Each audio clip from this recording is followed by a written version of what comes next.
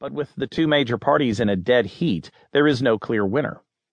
It could be weeks before Australians learn who will lead the country, which now faces the possibility of another hung parliament or even a fresh election. A coalition between the National Party and the Conservative Liberal Party, headed by incumbent Prime Minister Malcolm Turnbull, had won 67 seats by 7 a.m. Sunday in Australia, tied with their rivals in the Labour Party, headed by Bill Shorten. Independents had won 5 seats and the Greens 1, according to the Australian Electoral Commission.